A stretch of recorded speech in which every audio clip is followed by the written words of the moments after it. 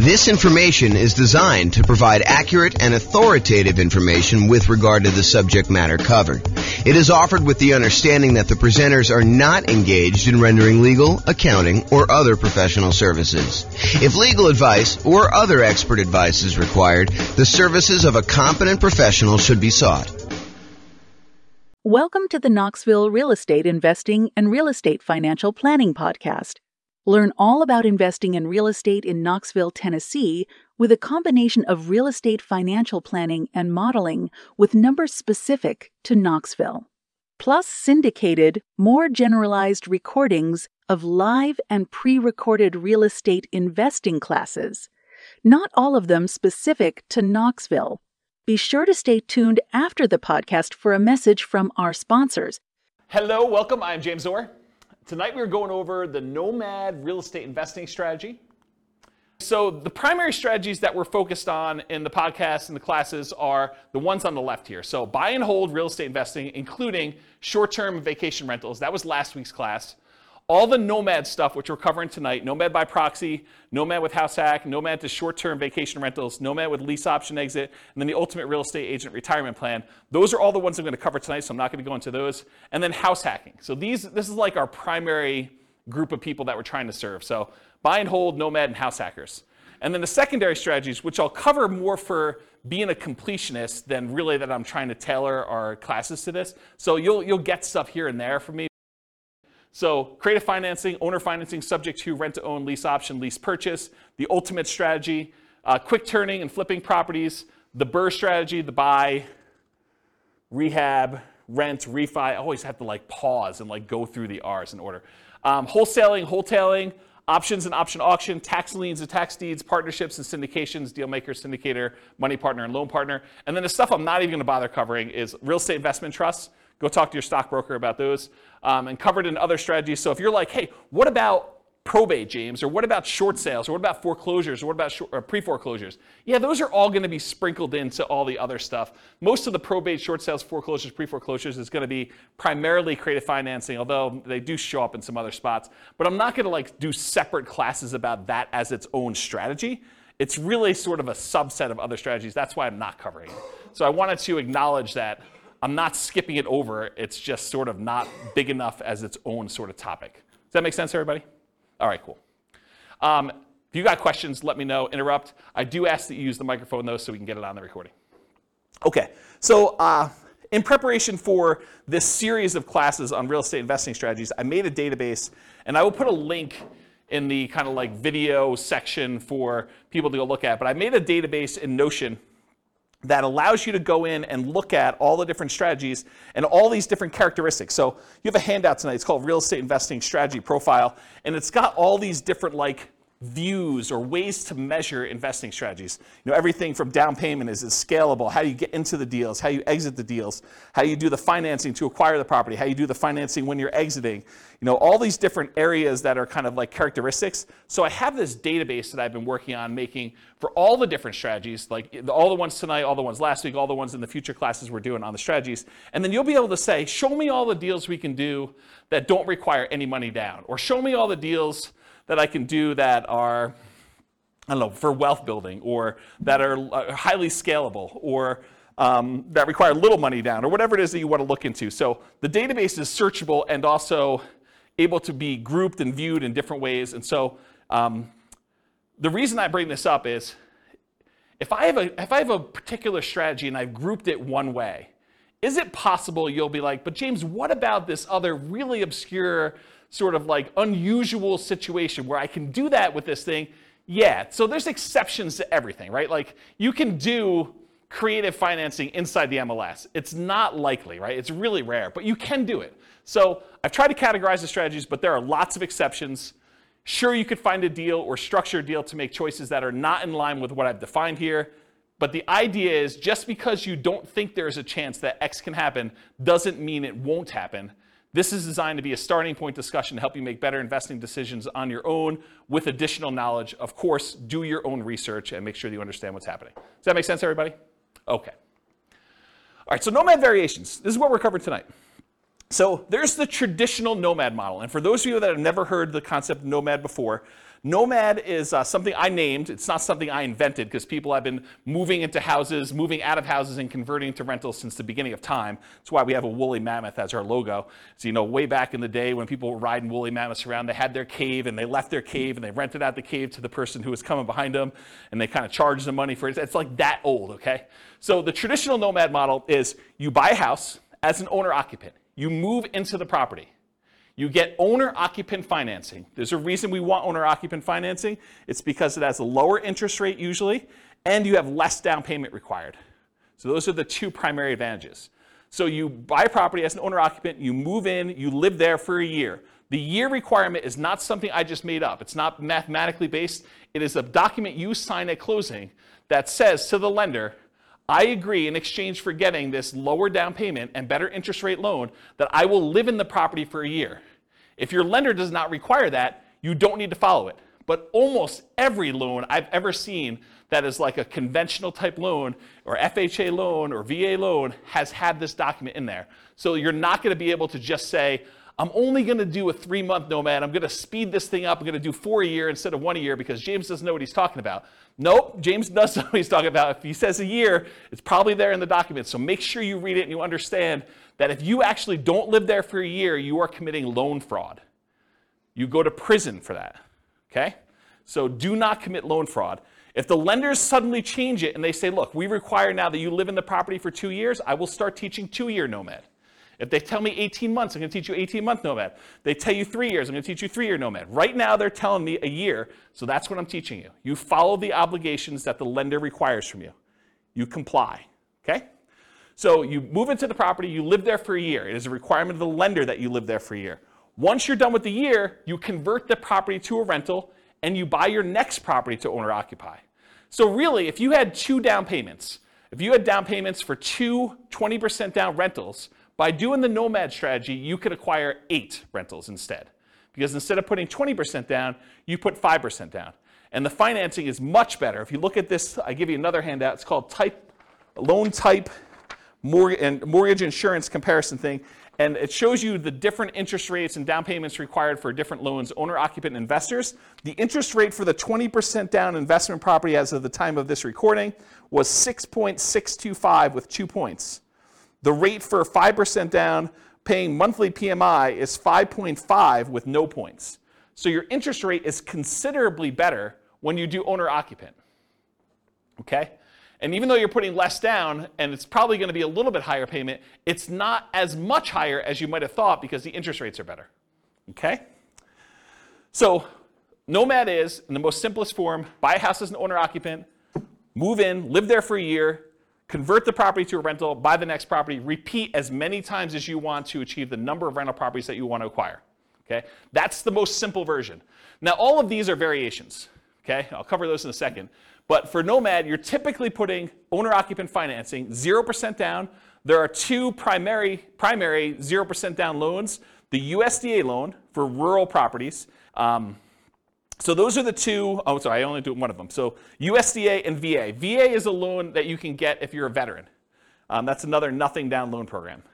USDA, you have to do a rural property. VA, you have to be a veteran in order to get them. So those are the 2 nothing down programs. The next lowest down payment is the 3% down conventional loan. That's on your sheet. And there's 2 different flavors of that. There's the lender paid PMI version, and then there's the lender the monthly PMI version. You can do an upfront PMI payment. You could pay a one-time lump sum fee and get rid of PMI. So there's really 3 flavors of PMI. But really the 2 that we are going to discuss most and the 2 that are on your sheet are the lender paid PMI or the owner-occupant paid monthly PMI. So that's 3% down conventional. The 3.5% down loan is the FHA loan. The FHA loan also allows you to buy duplexes, triplexes, and fourplexes. So you could do a 3.5% down duplex, a 3.5% down triplex, or 3.5% down fourplex.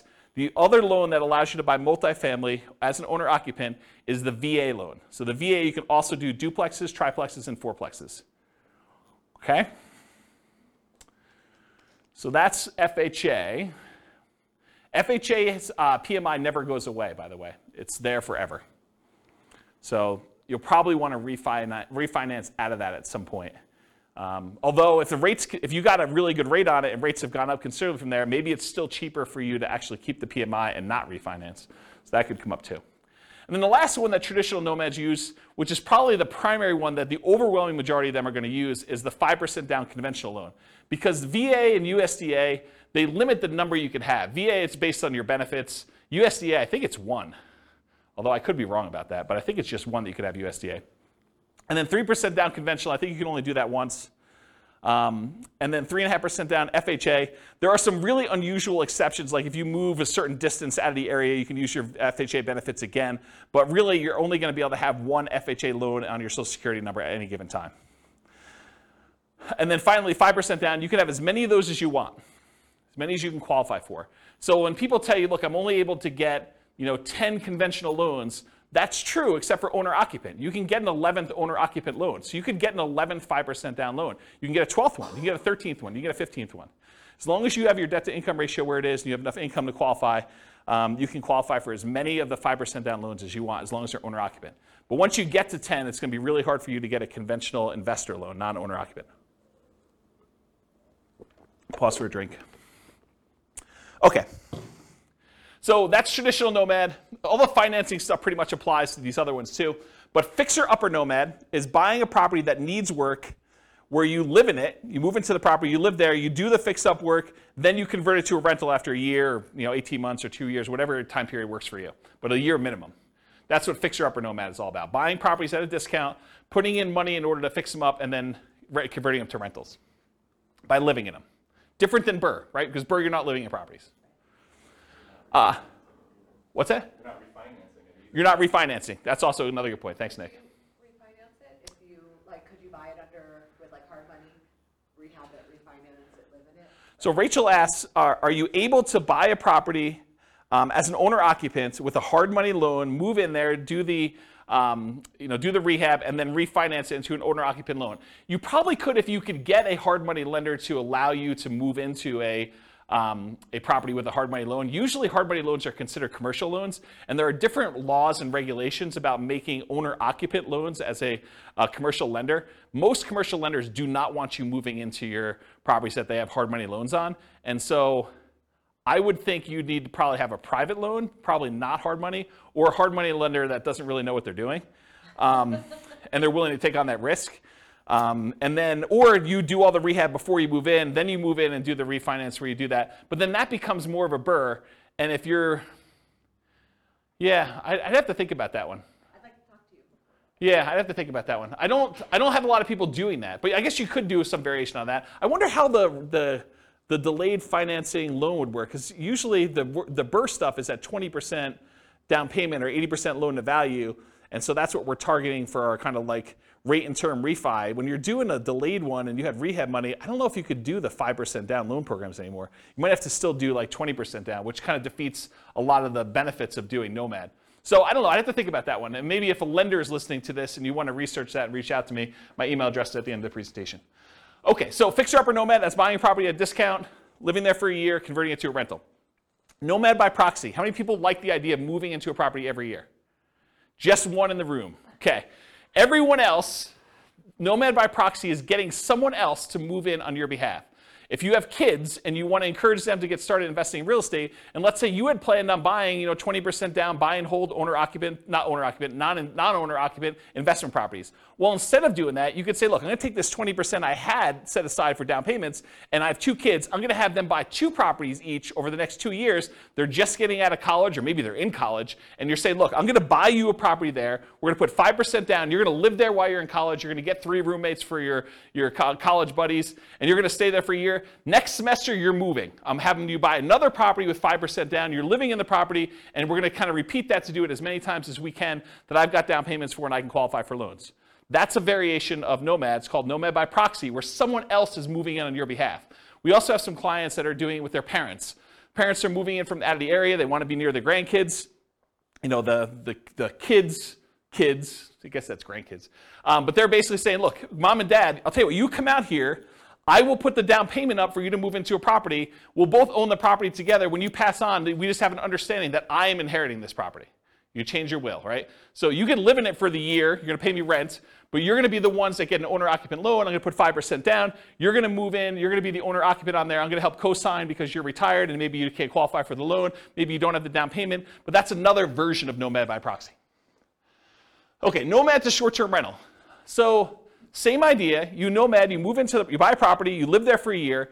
But at the beginning, bless you, at the beginning, you decide, hey, look, I'm not just buying a straight up long-term rental property. I want to find a property that has really good short-term rental or vacation rental properties where this would be a great vacation rental once I move out. And so you move there, you move into the property, you live there for a year, and at the end, instead of converting it to a year-long lease with a regular tenant long-term rental type property, you convert it to a short-term or vacation rental. And you're just renting it out to, you know, like weekend people in for whatever they're doing. So traditional short-term rental. Once it becomes a short-term rental, it's like you had acquired it for a short-term rental. Except the way you acquired it was 5% down, or 3% down, or 3.5% down, or 0% down in order to get the deal to begin with. Does that make sense? Okay. Nomad with house hacking. So some nomads buy a property with the intention of having other people living in the same unit. The most common one is duplexes, triplexes, and fourplexes, where someone buys a duplex, they live in one half, and they rent out the other. That's the most traditional kind of house hacking thing, except with Nomad, you're buying the property with the intention of, after a year, I'm moving out, and I'm converting all of it to a rental. And then I'm going to buy my next property, and buy my next property, buy my next property. And most of the time, you're unable to do like sequentially a lot of duplexes, triplexes, fourplexes because you're limited in the loan types that allow you to do these multifamily. You can only do really one FHA. Maybe you get one, maybe your spouse gets another one. Maybe you get divorced, get remarried again, you get your next spouse to do a third one. Maybe you do something fancy like that, but for the most part, you're going to be hard-pressed to do more than 2 or 3 at most. I mean, maybe you have a VA benefits, you do your VA loan first, then you do your FHA loan, then your spouse does an FHA loan. Maybe if you and your spouse were military and you each got a VA loan, you each got FHAs, maybe you get to 4, but that's going to be really hard to do and very specific circumstances to do it. Okay, so that's basically, so the house hacking idea is you buy a property, usually it's duplex, triplex, or fourplex, you get roommates for the other units, but you can also do it if you buy a single family home and you want to rent out certain rooms. Or maybe you decide to get an RV, you live in the RV, you rent out the main house, you kind of live in the backyard or the driveway, you can get kind of creative with this idea. Or maybe you've got like a 3-car detached garage and you rent out the spaces. That's another version of house hacking, right? It's like renting out part of the property that you're living in is the definition of house hacking. Okay, so all those different variations exist, Nomad with house hacking. Then Nomad with lease option exit. So nomading, you move in, you buy the property, you move in, you live there for a year. At the end of the year, instead of converting it to a long-term, 1 year at a time lease, you say, I'm going to go find a tenant buyer, someone who wants to purchase this property, but they need a year or 2 or 3 in order to get something in line in order to be able to qualify to buy it. Maybe it's enough down payment, or maybe it's time on their new job, or get their debt to income right, or their credit score up, or whatever. But they want to rent it from you for a year or 2 or 3 with the option to buy it from you from a year or 2 or 3 down the road. And so you buy a property, you live there for a year, then you find a tenant buyer instead of a regular tenant, and you actually lease option it to them where they give you an option fee, and then they lease it from you, and then they exercise the option at some point in the future. Or if they don't exercise the option, you get the property back, and you presumably find another tenant buyer to come in and eventually buy that property from you. One of the big benefits of doing this strategy is it can, in an ideal situation, it can eliminate the need for your second and third and fourth and fifth, so on, down payments. Because you can get an option fee from the tenant buyer that is coming in to lease option the property from you that is at least 5% that will cover your down payment on the property that you're moving into and buying. So you could, in theory at least, actually acquire the properties where you do, your option fee covers the down payment for property number 2, and then once you're in property number 2 for a year and you're going to lease option the next one, the option fee from property number 2 could be your down payment for property number 3 that you're buying, and do this. It makes it a lot easier if you at least have the down payment so that you can front it and then you get it back after a year or 2, but you can technically, and lenders have told me they're able to do this, you can technically use that option fee if you get it in advance as your down payment for the next property. Okay. Oh, I'll add one more thing about this lease option thing, which will come up later tonight when I go over the other part of it, and that is What do you do when the tenant buyer, what I call, pops out the property? They actually execute their option and they purchase it from you, and you walk away with a lump sum of cash. What do you do with that extra cash? Well, I usually combine this Nomad with lease option exit with an additional parallel path of you buying 20% down rentals or 25% down rentals with the extra money you have when they sell. Because you can only move in so often. You can only move in once a year, and eventually you'll have more down payment money than you need for doing Nomad. So eventually you probably will convert that money either in the stock market or something else, or you use it as down payments to buy 15% down, 20% down, or 25% down rentals. Does that make sense? Then you don't have to move into those. So you'd be buying 2 in a year instead of 1. And I did a whole class, I actually wrote a book on this, but I did a whole class on this strategy. I think I called it as something like how to acquire a multi-million-dollar real estate portfolio starting with just $3,000. And the idea was the $3,000 covered you to buy a single property to start with, and then you used option fees in order to acquire the next ones doing lease option exits on all of them. And I gave away the book for Christmas one year. Do you guys remember what year that was? 2017, 2018? It was a long time ago, right? Before the bad times. Before the bad times. But I gave away that as a Christmas gift. And did you guys ever read it? I thought it was a pretty decent book when I wrote it. So if you could find, there's a class on that. I may have even taught it multiple times. I think I taught it multiple times. Anyway, that's the idea. So that's Nomad with lease option exit. And then the last one is, what if you were going to Nomad, but you got your real estate license? So instead of having to come up with 5% down, you come up with 5% down, but you get paid a 3% commission when you buy a property for yourself. And so really you're net out of pocket 2%. So you put 5% up, you immediately get 3% back, so you actually are able to acquire properties with less down. And so we're going to walk through the math tonight of what I'm calling the ultimate real estate agent retirement plan. You have a real estate license, and when you buy your own properties, instead of having to come up with 5%, you can actually get a rebate and get net 2%. Or maybe you buy your first property with 3% down, you get 3% back, you had nothing in the deal. Okay, so that's an example of that. Any questions on the variations? I'm going to go through a lot more detail, but I wanted to cover what they are so that you understand what they are as we go through the kind of like different perspectives. Yeah, microphone for Nick, if you would, Rachel. Thank you. Are you violating the loan by doing the short-term rental and short-term renting it before your 1 year is up? So you're saying, hey, what if I move out of the property early at 11 months and I convert it? No, you still live in it, but like just on the weekends, you rent it out. Oh, I don't think so. I think you could actually do vacation rentals in the first year on an owner-occupant loan. That's my understanding. And the example I'm using to cite that is you could buy a vacation home. You put 10% down. It's technically an owner-occupant second home type loan, but you're renting that out to vacation people in that first year. I don't think there's any laws or rules about that. And let me back up and say this. Check with your lender, because I'm not a lender. I don't know, and your lender may have different rules, or your loan, or they may have changed the rules since you listened to this recording. But go check with your lender and ask them those questions. But my understanding is that there is no problem with that. Yeah, good question. All right, any other questions on these?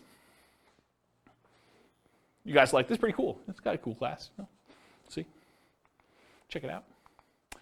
All right, so now I'm going through this kind of like real estate investing strategy profile, and I'm going to just start talking about the different characteristics of this strategy and the kind of like where it lies. So is this a real estate investing strategy or a real estate entrepreneurship strategy? And I define the difference as this. When you're investing, your primary goal is to take money and get a return on that money. So you put out money and you're expecting to get a return on it. Real estate entrepreneurship is different. You're kind of like starting a business and you expect to get paid primarily for the time you've got invested. Not necessarily the money you're putting into deals, but the work that you're putting in. And so traditionally with buy and hold, you put up 20% down or 25% down, and you want to make it as passive as possible. You're not really trying to get a return on your time. You're trying to get a return on that 20% or that 25% down. With real estate entrepreneurship, you might be going buying properties creatively, lease options or subject to or something like that, where you're primarily going out, you're doing marketing, you're talking to sellers, you're getting a seller to agree to some type of creative financing deal. Maybe you're not putting a lot of money in the deal, but you have a lot of time and effort put into it. And so that's real estate entrepreneurship, where you're trying to get a return on the time you put in primarily versus the money. So nomading, in my opinion, is investing. Is you're putting up some money and you're doing this. There's not a lot of extra work to nomading, more so than just picking out the property, acquiring the property, and moving in. So most of the time, people are typically thinking of nomad real estate investing as an investing strategy rather than real estate entrepreneurship.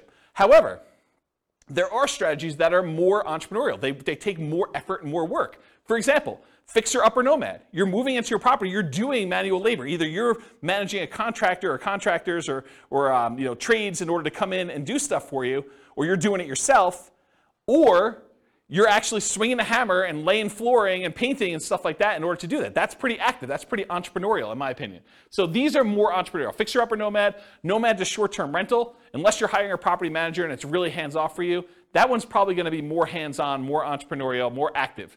Nomad with lease option exit, you're finding those tenant buyers. That's a lot of extra work. You're kind of managing that process of seeing them through to actually buying the property from you. That's a little bit more work. So those are a little bit more entrepreneurial in my mind. Now, remember I said at the beginning there's like exceptions. You're like, James, what about this? Yeah, it's gray, right? I mean, some of these are more than others, but it's not like black and white. This is that. This is more investing. These three ones are more entrepreneurial. Not that they are absolutely entrepreneurial and these are absolutely investing. Make sense, everybody? All right, cool. Money required. We talked a little bit about this, so I'm not going to cover it in ridiculous detail, but typically for these Nomad properties, 0% down, that's the USDA, the VA loan, it's all on your sheet, by the way, if you're kind of follow along on the top there. So typically 0% down, 3% down for conventional financing, 3.5% down for FHA, and the VA and the FHA are the ones that you can do duplexes, triplexes, fourplexes, and single-family homes with, or that 5% down conventional, which is the overwhelming majority of what my clients are doing. They're usually using 5% down, okay? So typically for the money required, you need that down payment, 0, 3, 3.5, or 5% down, plus you need any deferred down payment. Here's what I mean by deferred down payment. So you need to come up with the 0, 3, 3.5, 5% down immediately when you purchase. But sometimes when you buy a property with 0% down, or 3% down, or 3.5% down, or 5% down, you're gonna have negative cash flow. If you had put 20, 25, 30% down, you wouldn't have negative cash flow. So you could choose to put more down and not have negative cash flow. Or you could choose to put less down and have negative cash flow. So what is that negative cash flow really? It's deferred down payment. It's the money you're paying monthly instead of coming up with an extra $60,000, $70,000, $80,000. So are you okay with $200 a month negative or $500 a month negative instead of $60,000? And the $200 a month negative may be for a year, 2 years, 3 years. So the idea is that instead of coming up with the $60,000 more for down payment to have break even or positive cash flow, you could say, I'm willing to pay this $200 a month because I only needed to come up with 3% down or 0% down or 5% down or 3.5% down in order to acquire this property. So for money required, you need the initial down payment, 0, 3, 3.5, 5%, plus any deferred down payment, aka negative cash flow, plus reserves. Right? You're not going to do this kind of real estate investing without having adequate reserves. All right, so those are the three sources of money that you need to do these types of deals. You might also see less frequently when you're doing Nomad by proxy, when you're the one moving in but someone else is providing the down payment. So you might actually be the one moving into the property, but your parents are doing the down payment for you. Or you're the grandparents and your kids are providing the down payment for you. So you might not need that money. You might use a lease option, non-refundable option fee, deposits on properties, that you're moving out of as the down payments for purchasing the next property with Nomad with lease option exits. We talked about that before. You get the option fee after the year for that person to become a tenant buyer, move into the property with the right to buy it from you.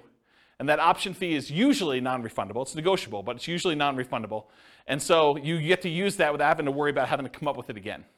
And it gets, in most cases, it is applied as a down payment toward their purchase. Okay? So talk to your lender about how to structure that correctly for you. But when you're doing these things as far as money required, you may not need the down payment if you're using the option fee from the tenant buyer to provide your down payment for the next one. Although it's much easier if you have the down payment and you just get reimbursed, right? From just a logistics, mechanical way of it works. If you've got the 5% sitting around, knowing that after you close, you're going to get that back, a lot easier to structure than having to get it in your hands before the tenant buyer moves in, before you actually close on the loan, because what do? Do you go under contract when you don't have that in your hand? That's kind of iffy, right? I mean, you risk your earnest money. It's a little harder to structure that way. You can, but it's harder. Or rebate on down payments with that ultimate real estate agent retirement plan. Instead of having to come up 5% down, you come up with the 5%, but you immediately get 3% back. or putting more down or buying all cash. So you don't have to do 5%. Most of the time we do because we want to have good reserves and use that money for additional down payments elsewhere, or additional investments elsewhere. But you could decide to put 20% down, move into the property, and do Nomad that way. Just most people are not. Or if you want to buy all cash, you can do that too. There's another little variation here for Nomad to short-term rentals. If you're doing that vacation rental thing, technically you could do a vacation home. It helps if it's, I think it's probably required actually, that it's in another geographic location for that second home, and for those you put 10% down. So you can get another vacation home and wherever you want to vacation, you vacation in it, a couple weekends a year, and then you rent it out short-term rental for the rest of the time. So you could do that also, usually in parallel for that second home. Any questions on these? Cool. Credit required. So this is traditional owner-occupant financing. You got to qualify for an owner-occupant loan.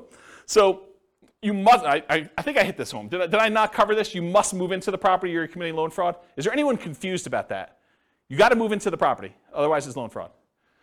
So, and if you're doing Nomad by proxy, somebody has to move into the property. And don't think, I'm going to fix this. James doesn't know about this. No, James has looked at this for a long time. He has not found a way around it. If you think you found a way around it, you can try to reach out to me and tell me, but I'm going to tell you it's probably loan fraud. Okay? So you got to move into the property you're committing loan fraud. Usually you're required to live there for a year based on a document that you sign at closing to get your loan. Now there are exceptions to this. You get divorced, I think that's an exception. If you get transferred for work, I think that's an exception. But there are not that many exceptions to this. So, what? My lender calls it a life-changing event. Okay, so for the microphone, Nick says his lender calls it a life-changing event. That is one of the ways to get out of it. You can't just say, I don't like my house anymore. But hey, you have a kid, get rid of a kid, get a wife, husband, or get rid of a wife or husband. I think those are life-changing events. So those could be kind of characteristics for you to be able to do it more than once. Typical credit score you need is 620, although it varies a little bit for different loan programs. The better your credit score, probably the better your interest rate's going to be, except for FHA, which I think is the same no matter what. And the cheaper your PMI is going to be. There are some exceptions. You can go down to 580. I think FHA and VA allow you to go down a little bit lower than 620. I already talked about that. Less common situations, if you're buying without a loan, all cash, obviously a credit score is not required for doing that. And then if you're Nomad by proxy, where someone else is getting the loan, you may not need to qualify yourself. And then I just made a note on here, credit score requirements can change, so don't go to your lender 6 months from now and say, James on this recording said that I can get a loan for 620, that's the loan I want, and he told me I can get 5.5%. I'm not telling you that. Go talk to your lender, find out what the then current credit score requirements are, and the then current interest rates, and the then current down payment requirements are. I'm not guaranteeing that you can go get loans for these things. Okay, skills required. So what do you need, what skills do you need in order to do Nomad? Nomad's a weird one because it's sort of like very similar to buy and hold in a lot of ways. But there are other investing strategies where you need a lot more or a lot different skills in order to do this. But for nomading, the primary skills are you need to analyze deals. You need to make sure that this is going to be a good rental once you move out. You need to find cash flowing deals. You need to find a property that makes sense for you to buy. You don't want to just buy anything. And I think that's probably one of the bigger mistakes is people buy properties that they primarily, bless you, they primarily want to live in, but that may not make the best rentals. I think there's a little wiggle room there, but you don't go buy your dream house that would never make a good rental just because you can. Okay, so you need to find decent cash flowing deals. Another skill is acquisition financing, getting your owner-occupant loan, understanding how that works. That's a skill you need. And then property management. Once you convert it to a rental, you need to be able to manage the property. So property management is another skill. Now, the skills of property management can vary depending on which strategy you're doing. If you're managing them yourself, that's one strategy. If you're hiring a property manager or a company, that's a different strategy, right? You need the skills of managing a person then, or a company or a team, versus the skills of actually finding tenants, screening tenants, evaluating tenants, lease presentation, ceremony, all that stuff, and then kind of like property management, overseeing repairs and all that, and turns and those things. They're very different skill sets depending on which one you want to do. And then the third version of the skills of property management is doing short-term rentals. Doing short-term rentals is different than regular property management. It's also different than hiring and managing a property manager. So just realize that they can be different flavors of what property management means. And then additional skills may be required for variations like lease options, right? Understanding that lease options require some additional levels of education and expertise. You need to understand what they are, how they work, paperwork, how your attorney recommends you do them, so on and so forth. Okay, stability. So this was This was a email I got probably like, I don't know, 3 months ago, 6 months ago now. And it was a guy that does the Farnham Street blog, whose name escapes me, and I probably should have looked it up because I forgot it last week too. But he basically sent out this blog post in an email, and it was about this idea of active versus passive stability. And the basic concept is something is considered passive if you do it, and then you don't have to do anything to it anymore. It's sort of like it'll take care of itself. But then there's this idea of active stability where you actually have to keep doing something to something, or it'll blow up or destroy you or kill you or whatever it is, or it'll kind of eat up, your investment or do poorly for you. And so real estate on a whole is very active, right? If you don't do anything with your property, even if it's vacant land, if you don't pay your taxes on it, they're going to come and they're going to take the property, right? They're going to do your foreclosure, they'll have tax lien or tax deed sale, and you'll lose the property. So it's very active. But even within the active part of it, there's some variations. For example, if you go get a 30-year amortizing loan, that's more passive than getting a interest-only loan that has a balloon, right? If you don't really do anything with the loan, over 30 years, that thing will pay off, right? You're just making the payments every month, that'll pay off. Whereas with an interest-only loan with a balloon, you might make payments for 10 years, but at 10 years, you got to take an action, because there's a balloon that says the balance is due at 10 years. So if you don't do a refinance or sell the property, you're going to have a real problem. And so can you see that doing an interest-only loan with a balloon is more active than a 30-year amortizing loan that is more passive? Even though both of them are really active, you got to do stuff with them, right? So I started thinking about this idea of stability in real estate investing. So even more active than passive are fixer-upper nomads. Got to do the work, got to get in the property, got to do everything you need to do there.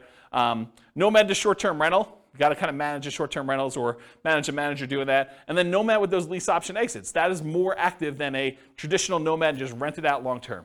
Okay, so those are the more active versions of this. And then I have a little thing over here of just about like the difference between active and passive. You can read through that if you want to. Any other questions? Sweet. Am I going too fast? Okay, good. I'm going to take a drink though. Scalability.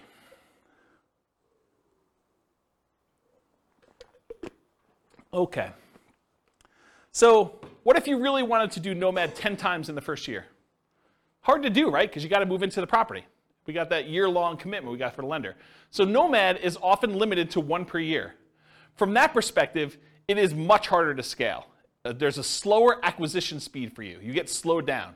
Some would argue that's good, right? You're kind of like dollar value averaging or dollar cost averaging, depending on how you look at it and what you're kind of like squinting to kind of convert it from a stock kind of term to a real estate term. But you're buying 1 unit per year, regardless of what the price is doing. So you're buying like over regular intervals. The market's down, you get a little better deal. Market's up, you pay a little bit more, but the properties you purchased previously are also up too, presumably. So you could increase your speed, your ability to scale, with Nomad by proxy. You could have someone else move in. You got 3 kids, you could do 3 a year now, right? You got 2 sets of grandparents, you want them to move near you, great, you can now do 2 a year. Nomad to short-term rental. So with 10% down, you might be able to do a second vacation home in parallel to this strategy, right? So as far as scalability goes, you could move into one yourself where you live in, and then maybe you buy a second vacation home every year in a new location. And then you could put non-owner occupant, regular investor, not moving into the property, a strategy like traditional buy and hold in parallel.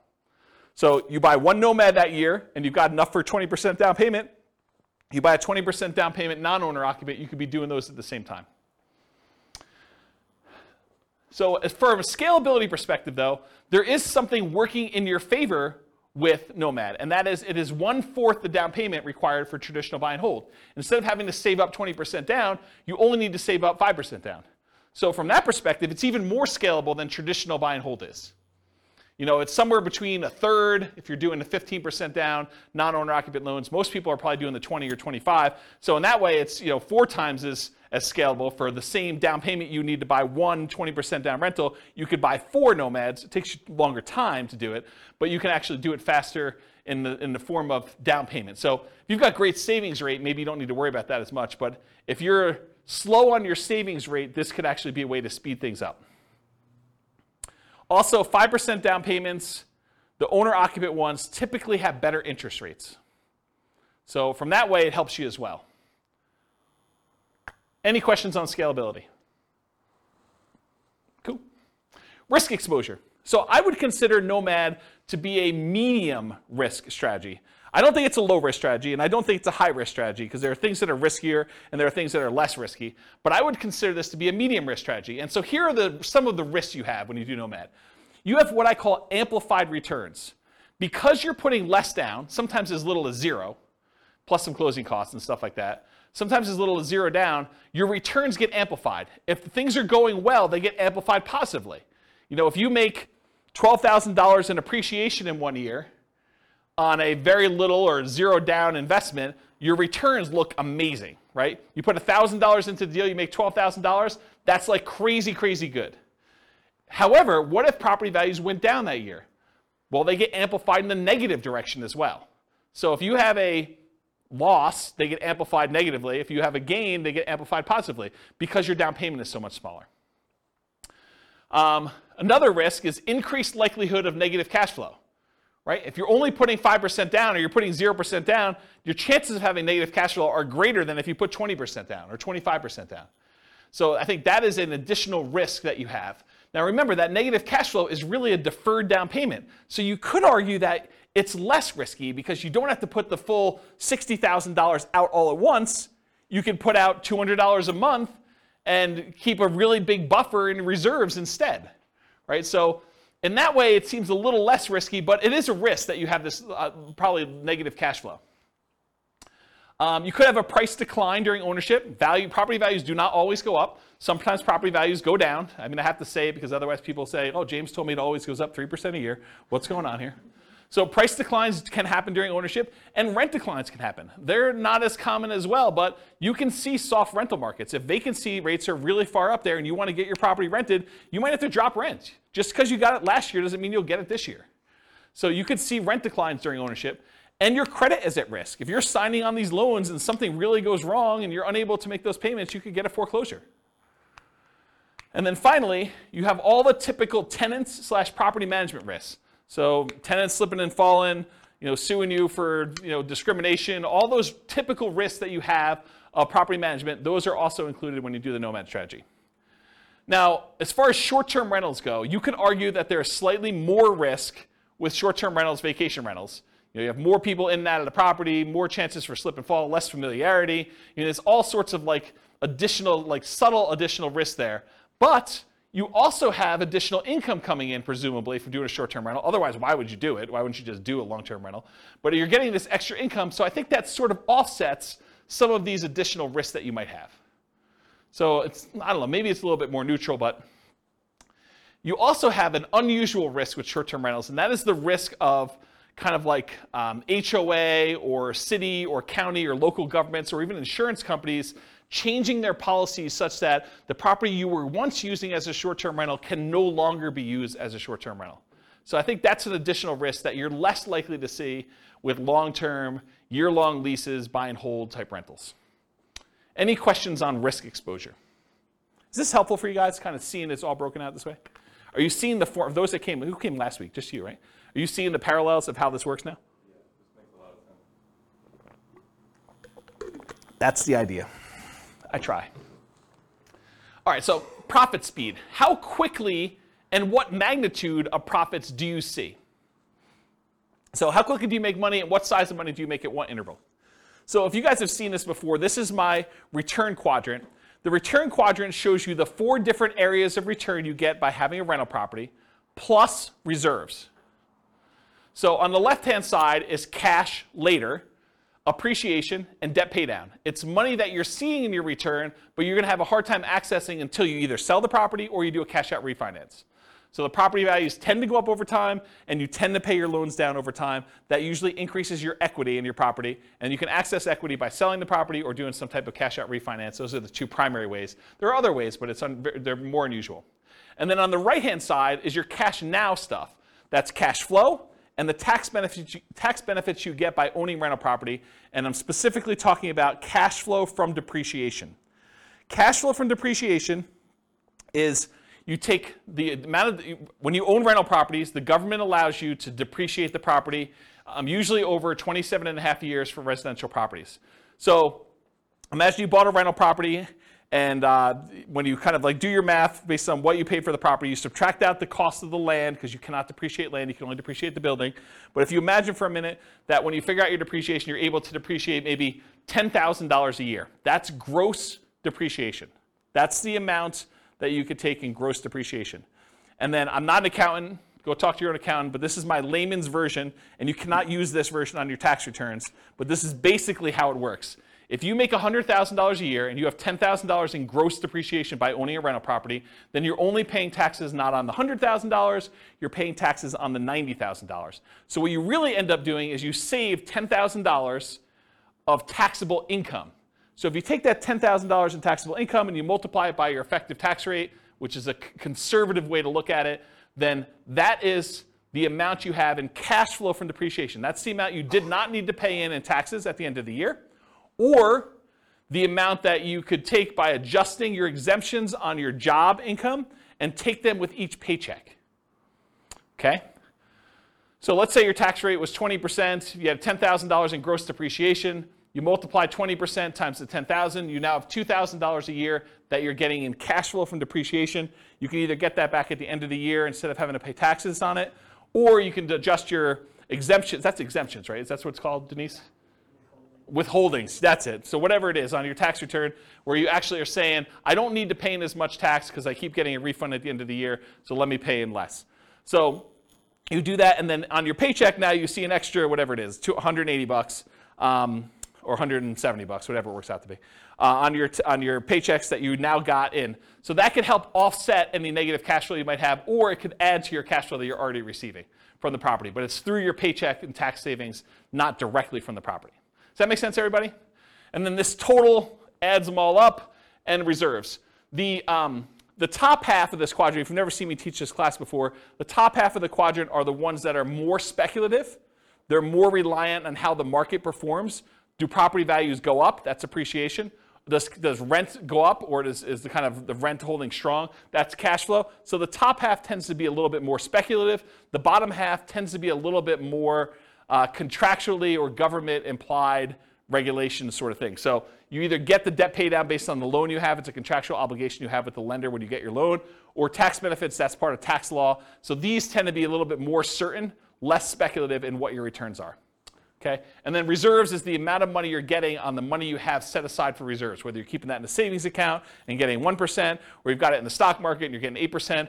The amount of return you're getting from having those reserves set aside so that when you need to access them, we got to take that into account, because we're going to divide all these other returns by the amount you have in reserves as well to show what your overall return is with the drag of having those reserves. So we got to give you credit for the money you're earning on the reserves. So that's why it's there too. Okay, so let me make sure I cover what I wanted to cover in here. So with Nomad, you typically can start seeing the appreciation and the debt pay down within 30 days, right? You buy the property values go up, you pay down the loan a little bit, you start seeing those right away. However, cash flow you don't get till a year, and your cash flow from depreciation you don't get till you convert it to a rental. So if you're house hacking, you get a little bit of it now, but really you're primarily seeing that a year from now when you convert it to a rental. Rents and security deposits are typically paid in advance, so you do get that a little bit more up front. Short-term rentals, while you're still living in a property, can speed up your time to receiving cash flow. So you could, on weekends, short-term rental your property as a vacation rental. Lease options, you typically see an upfront option fee. So that's another speedy thing if you're doing a Nomad with lease option. Using a property manager can slightly delay your time to producing cash flow once you convert it to a rental, because most property managers are not giving you the security deposits or the cash flow as soon as your tenant moves in. Usually there's like a bookkeeping delay, maybe even a little delay for having some reserves with them or whatever they're doing. And then usually we think of this as a percentage return of the amount invested. It's either cash on cash return on investment or a cap rate. Cap rate is the return you get if you bought the property all cash. And then I talked about cash flow from depreciation. Any questions on profit speed? Cool. Finding deals. So how do you find these crazy Nomad deals? Well, the primary way that most people find Nomad deals is through the MLS. The MLS has the largest selection of properties, and so most of them are finding it through the MLS, the multiple listing service. There are some other ways to find them. Another common way is for sale by owner, And there's really two main groups of for sale by owners. There's the actively marketed, all the for sale by owners that are putting signs in the yard, putting their properties up on Zillow or other websites to advertise that it's actively for sale. Those are the actively marketed for sale by owners. But then there's a whole separate group of for sale by owners that they haven't told anyone their property is really for sale. Those are sort of what I call the hidden for sale by owner group. And you usually find those through either marketing to properties that are not advertised for sale, or networking. You're talking to somebody and they say, hey, I'm considering selling my property. You're like, oh, I'd like to buy it. And that's considered a hidden for sale by owner because no one knows about them. They're not actively advertising. And then a more unusual way of finding deals is wholesalers.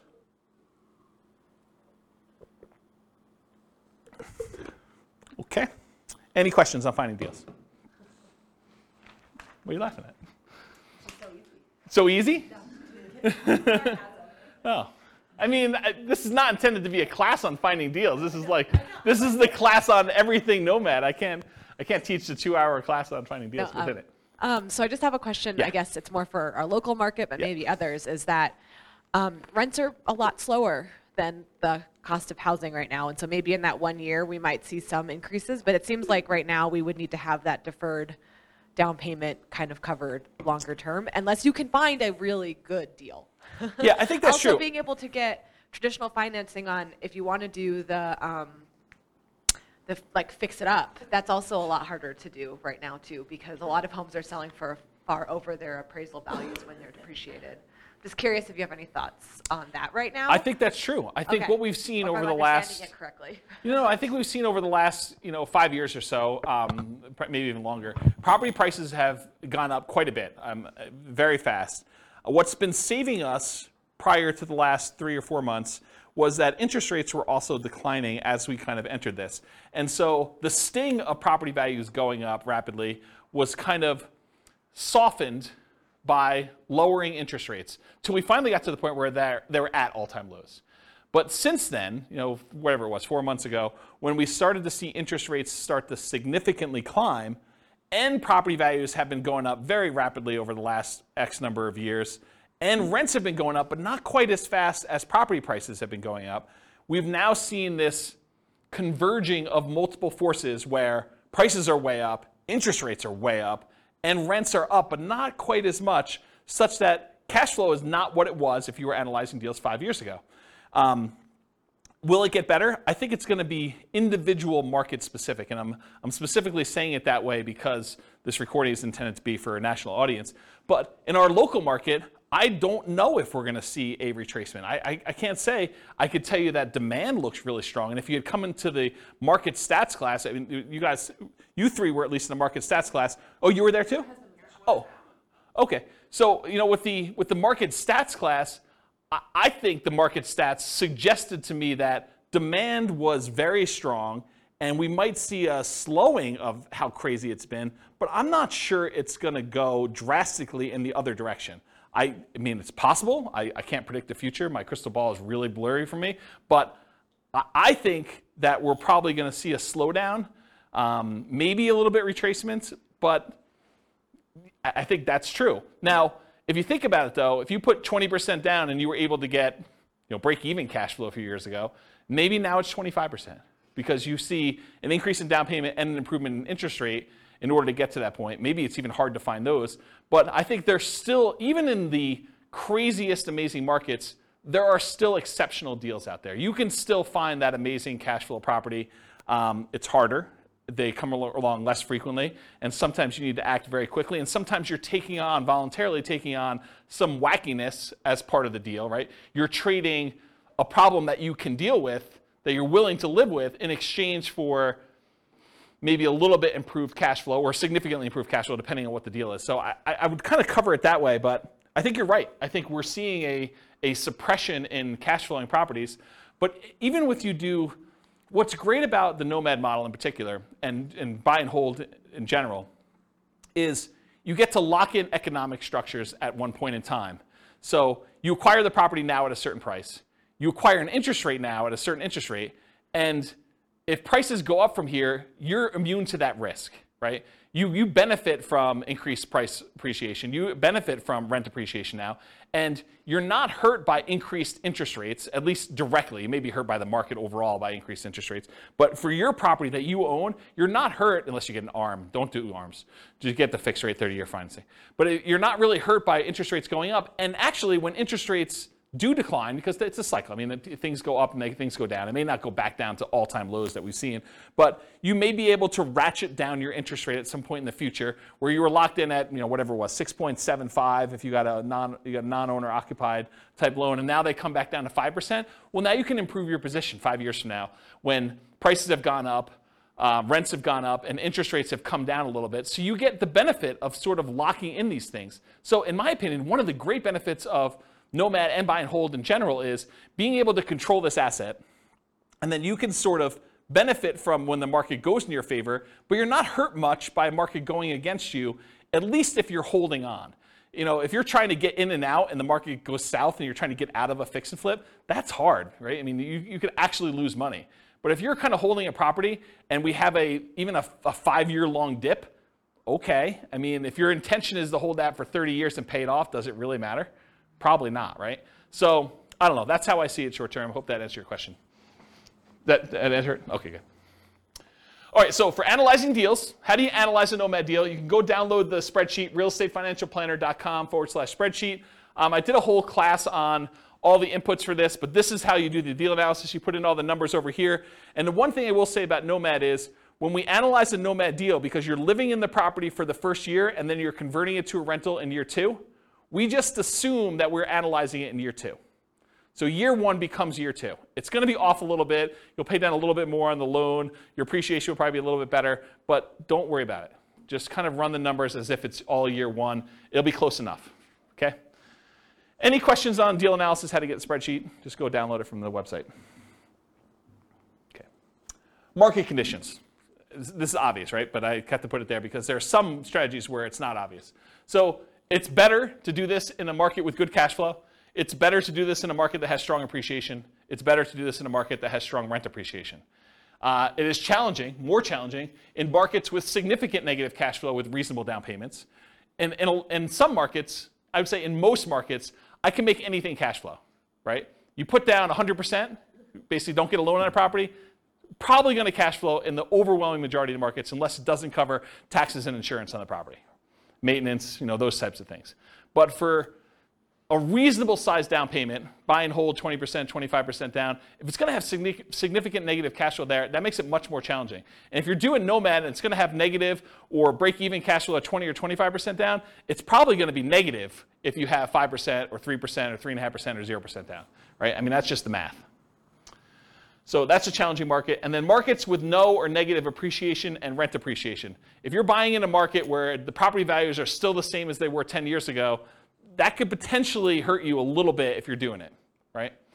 Sometimes it's hard to predict, but there are some markets that people have a mass exodus where there's a decrease in population and there's less demand for the properties over time. And I think that's partially what hurts appreciation and rent appreciation. Any questions on market conditions? Sweet. Accessibility, availability. So how plentiful are these deals? In many markets, there are plentiful deals you can select from the MLS. I would consider our market to be a market where you can find Nomad properties inside the MLS. You do not need to get crazy and creative to find Nomad properties here in Northern Colorado. And I think that's true in most markets. In some markets, you're sifting and sorting for the top deals where these are markets where everything cash flows. Everything's 10% cash on cash. And now you're trying to find the best property where you're like, okay, 10% cash on cash is no longer my criteria. Now it's 20% cash on cash or whatever it is. So now you're really sifting and sorting for the best deals instead of just any deal that will work. In our marketplace, we're usually limited in the deals that we can get to work with these numbers. So it's not like you've got 95% of the MLS that you can go ahead and just anyone will do. You're already looking at that top 5% just to find ones that are going to be close enough. And then you're having to select of those. In other markets, it might be challenging to find positive cash flowing properties, especially with smaller down payments. I think I'd classify our market as that. Nick, if you're willing to say, are most of your properties that you do 5% down, are they cash flowing off the bat? Yeah, exactly. So it's really, he said no, by the way, for the recording. It's really, really hard to find positive cash flowing properties. In the majority of cases, you're going to be negative, and you're really just doing that deferred down payment. Interest rates may be a significant factor whether properties will cash flow or not. As interest rates go up, it makes it harder and harder to cash flow. Owner-occupant rates can help over traditional buy and hold. If you're doing non-owner-occupant financing, those rates tend to be much higher. Look at the handout that's included, loan type, mortgage insurance comparisons, and it shows you the non-owner-occupant ones, the rates for those, and then the owner-occupant ones that show you kind of what the benefits are there. It's pretty significant. And then, of course, if you're doing short-term vacation rentals, make sure that you can do a vacation rental in that property, at least when you buy it. It may change over time, but at least when you buy it, try to make sure that you can do it before you purchase the property or go under contract. Okay. Using retirement accounts. So in some real estate investing strategies, you can use your retirement account, self-directed IRA, self-directed 401k in order to do investing. Since you're doing owner-occupants for Nomad, you cannot use your self-directed IRA, self-directed 401k. I think it's called self-dealing or something like that, where you're unable. Is that the term? Do you guys know? Yeah. Self-dealing if you're actually trying to do owner-occupant stuff with it. And you'd be restricted if you were trying to do stuff in your lineal ancestry sort of thing, doing it for your parents or your kids. You still cannot do self-directed IRA and deal with direct lineal bloodline sort of family relations. So you have to do it with, I don't know, somebody who is outside of that relationship. Go talk to a specialist in doing self-directed IRAs or 401ks if you want details on that. Or maybe I'll do a class on it at some point. All right, any questions on this? Sweet. Quantitative analysis. Okay, so this was the first, whatever it was. I can't even do math now. First 5/8 of the class was all about sort of like a qualitative analysis showing you like how the different characteristics of this as a real estate investing strategy are, and I kind of measured some different things to show you this is how it is. The second half, I'm really going to focus, second 3/8, I'm going to focus primarily on more of a quantitative study of like, how does this strategy compare if we're doing buy and hold? With my thinking being that as I do different strategies over different classes, over different kind of nights and stuff like that, I will kind of reference back the other ones that we did to show how those did numerically, and then how does that compare to the strategies that we've already covered. So you'll be able to see tonight at least buy and hold to Nomad, and then as I move forward, I'll look back at buy and hold and Nomad and whatever we're doing that night to kind of give you a comparison. So that was my thinking. We'll see how it goes because it's already getting overwhelming with just the buy and hold comparison, but that's my intention as of right now. So here it is. How well does Nomad perform toward achieving financial independence? That's primarily what I'm looking to measure. And as I go through these, one of the things I realized very quickly as I went through them, because I was making decisions as to, well, I'm not going to show 30 examples of this one. I could show 30 examples of this strategy versus 30 examples of this strategy. I'm just sort of showing one or two of each kind of group, but each individual sub-variation of Nomad could literally be its own full-day seminar, not even just one class. It could be like a full day of, let's go over all the different ways that Nomad with lease option could work and how that impacts your ability to achieve financial independence and how they compare and risk. And there's there's a lot of stuff. So I have a lot of stuff I can cover over the future. So there will probably be their own eventual full classes on each. And there probably are at least a full class or several classes on them. It is, and this is kind of like a warning to you, it's naive to generalize these results. Okay, so if you go and say, oh, James said, and I'm making this up because I don't remember, James said lease option is the best strategy I should do, so I'm always going to do lease options in every situation. And he says Nomad by proxy is the second worst, so I should never do that one.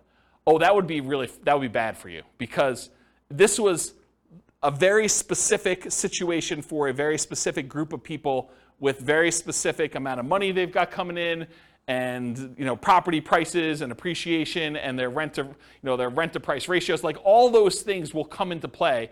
And I think I talk about this at the very, very end, but you can't just assume that because I told you X was the best, that X will always be the best in all situations for all people, including you.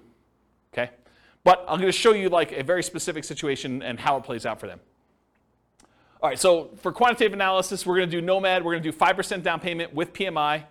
For Nomad to short-term rentals, I've done significantly higher income. I think I increased the income you're getting on rent by 25%, and then significantly higher expenses. I changed maintenance from 10% to 20%. In many cases, there's usually more work involved in that one as well. So part of the increased income that you're getting from doing short-term rentals is your labor, right? It's like you need to figure out what your dollar per hour is in addition to the extra income you're earning by the kind of characteristics of that.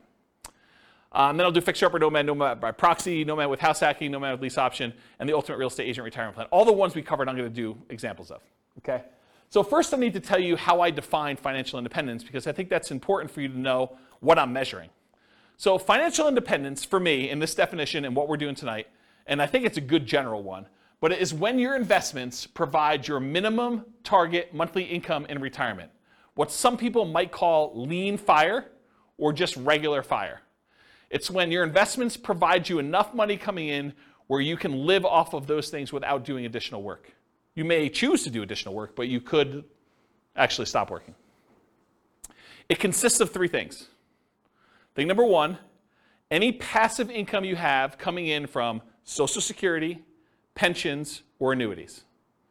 Those are your three sources of passive income. If you could think of another one, let me know. It also consists of, number two, any net cash flow after all expenses from rentals. So net expenses after vacancy, property management, maintenance, taxes, insurance, mortgage, principal, and interest. Like all of those things that get included in there has to be net cash flow after all of those. And then finally, number three, whatever yearly safe withdrawal rate you believe is correct times the amount you have invested in stocks or bonds or something else. You cannot double dip and count equity times your safe withdrawal rate. That's already being counted in your cash flow. You can't count the amount you have in your pension if you're already counting that somewhere else. This is additional money that you have invested most of the time in stocks or bonds, but it can be anything else, okay? And that's the return you get on those. So it's three things: that passive income from Social Security, pensions, and annuities, net cash flow from rentals, and then your yearly safe withdrawal rate on any invested assets, okay? Those are when the sum of all three of those, when those exceed your minimum target monthly income in retirement, you meet the definition of being financially independent. That's my definition for tonight. Any questions on that? Cool. So all of these assumptions are changeable. I will put the links to the actual scenarios. You can copy them into your own account, and you could say, oh, I'm not like this person. I make X amount more or X amount less, or my properties are this or that or whatever. All of these things, all these assumptions are changeable, but this is what the situation is. So I picked an arbitrary couple. They're married.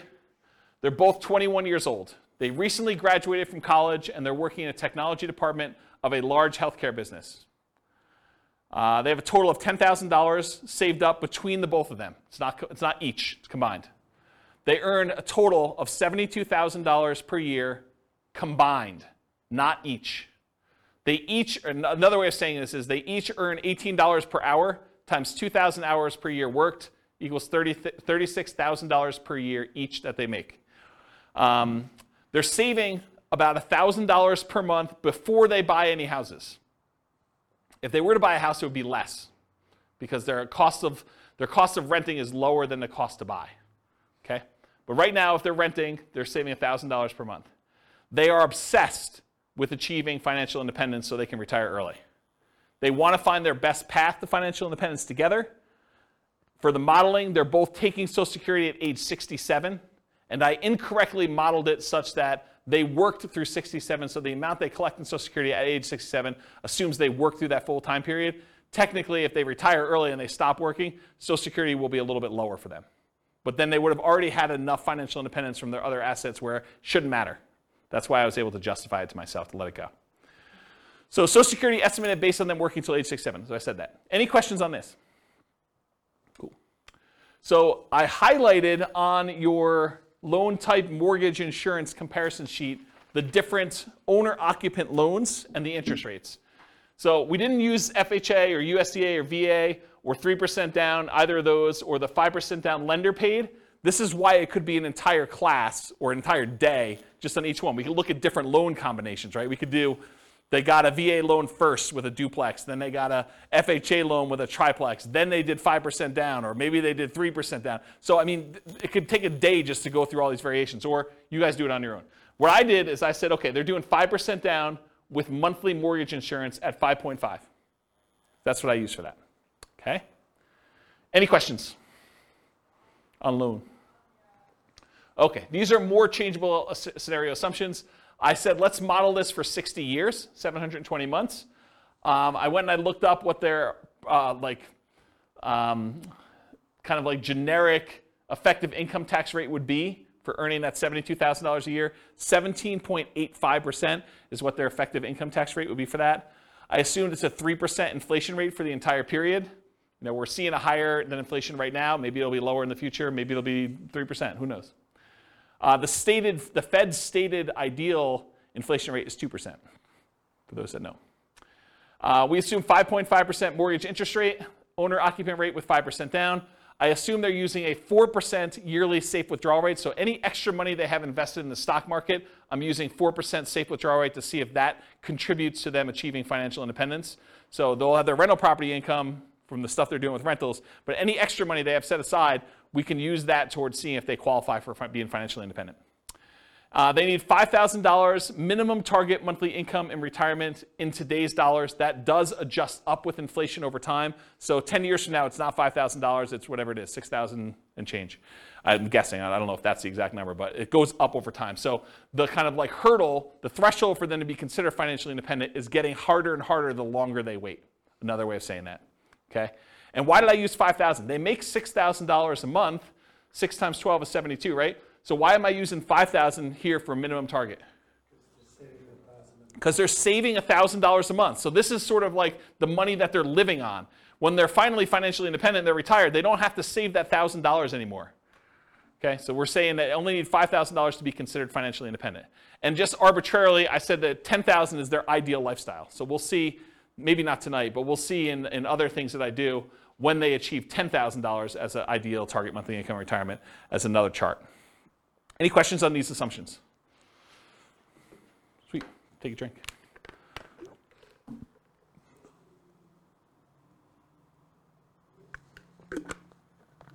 All right. Ooh, small fonts.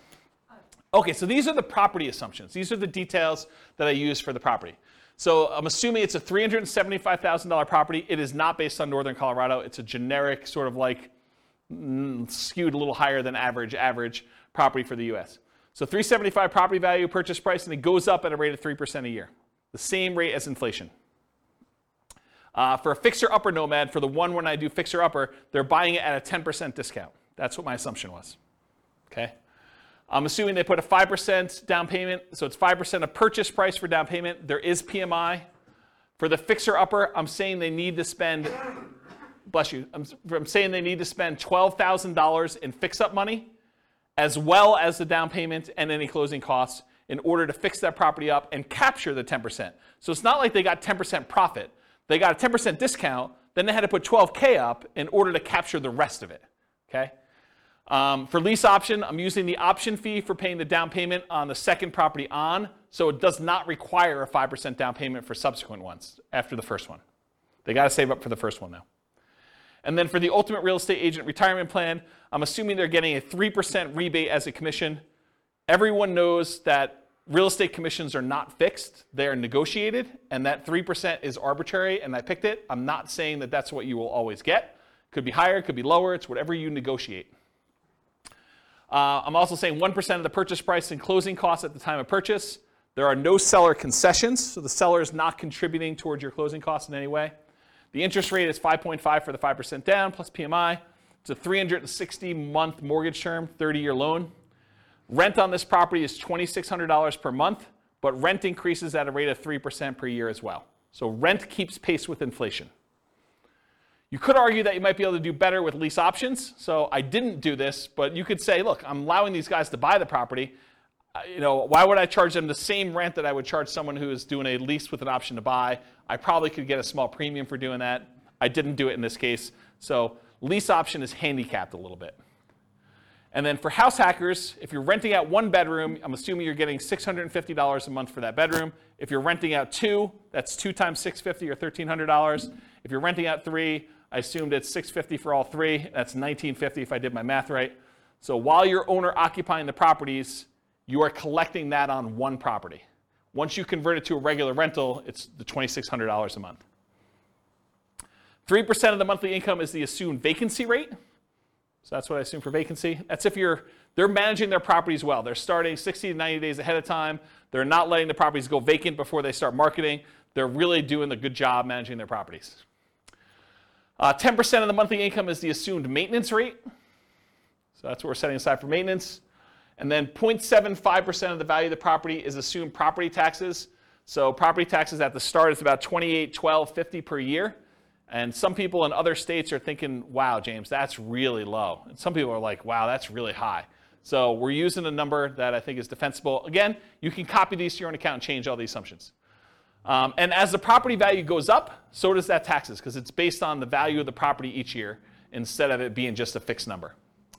And then I'm saying 0.4% of the value of the property each year is assumed for the property insurance rate. So based on that initial value of $375, it's about $1,500 per year. And again, people in other states are like, James, that's really low or really high, although I think most people will say that's really low. This is a residential property, and 15% of the purchase price is considered the value of the land. So you cannot depreciate the value of the land, so that is my assumption for that calculation. And so that's when I'm doing my depreciation calculation. I'm saying that 85% of the purchase price is the depreciable amount. Any questions on my property assumptions? It's going slow so that when I give you the numbers, you're not asking me all the questions about my assumptions. This is why I take the time to do it ahead of time. There's some thought here. Okay, so this is sort of a review. If you came last week, we did the buy and hold stuff. So this is them if they say, look, I'm not doing any real estate at all. This is the person's situation. We just covered all the details. This is them investing completely in stocks. No real estate, they're renting. So if they just do all stocks, no real estate, it takes them 482 months in order to be able to be financially independent. And it's all from their stock market account and if they hit Social Security from the Social Security. I have a quick question. Yeah. Do you assume their salaries follow inflation, or do you keep? Yes. Yes, Okay. the salary does increase with inflation. And Yep. it's the same as inflation? And expenses. Okay. So their personal expenses and their salary increase with inflation. Yeah. Okay. Yep, absolutely. So really, they may be saving slightly more than $1,000 a month over time, but if you adjust back for inflation, it's actually $1,000 in inflated dollars. But a lot of jobs don't follow inflation, so that's why. And some So do. most do better when you figure that people jump job to job. Yeah. but- Yeah. Yep. Yeah, I looked at data on that a long time ago. All right, so any questions on this? Cool, that's easy. All right, so now we've added in, they're gonna buy 1 owner-occupant property. They're just gonna move in, and now they're gonna actually invest in stocks. Now, when they move into an owner-occupant property, they actually end up saving less, right? Because the amount that it costs them to buy a property is much higher than the amount that it costs them to rent a property. So in that case, we make an adjustment, and they end up saving less. Still, though, works out better. 396 months. And it turns out it's 396 months. I'll kind of jump ahead. I'll steal some thunder for myself. Turns out it's 396 months because that's when they pay off their property. And when you pay off your property, you no longer have to pay the principal and interest part of that payment. And so that actually gets subtracted from the $5,000 they need to earn in order to be considered financially independent. It's now $5,000 minus that principal and interest part because they don't have a housing expense. They have taxes and insurance and maintenance on the property, but they don't have a principal and interest part. And so they achieve financial independence when that property is free and clear. Does that make sense? Okay. Now this other one is they rent, but they're buying 20% down payment rentals. That takes 370 months for them to be financially independent. So it gets a little bit better if they buy 20% down rentals. Then if they buy 25% down rentals, they're still renting themselves, they can achieve financial independence in 346 months. A little faster. What if they do 15% down rentals? Takes a little longer, 370 months. Okay? To rent or buy. Should Norm and Norma keep renting for $1,800 a month? It increases with inflation, or buy a property with almost $600 a month higher monthly cost. They go from saving about $1,000 per month when renting to about $420 per month when they buy a property to live in.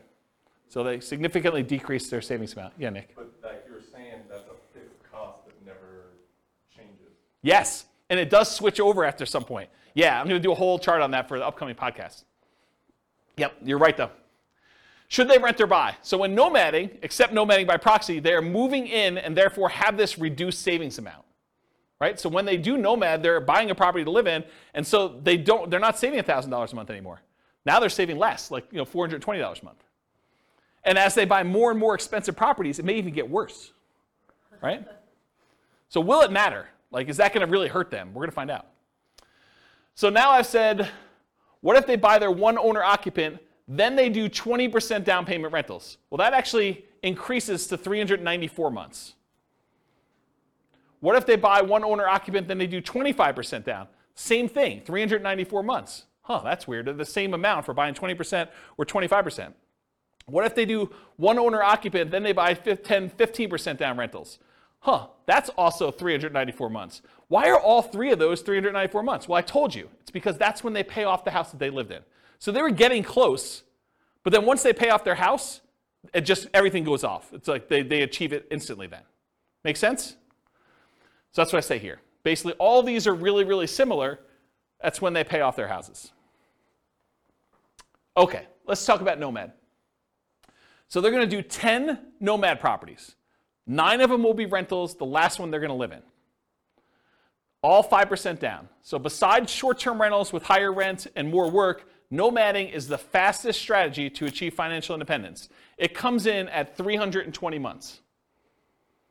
Okay? So 320 months is how long it takes when you nomad.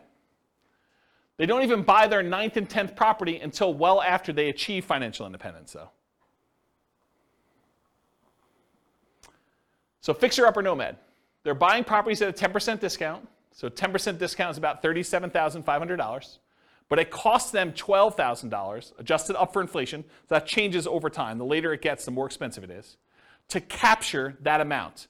This is not counting any labor you're doing for yourself. Right? All that may be extra.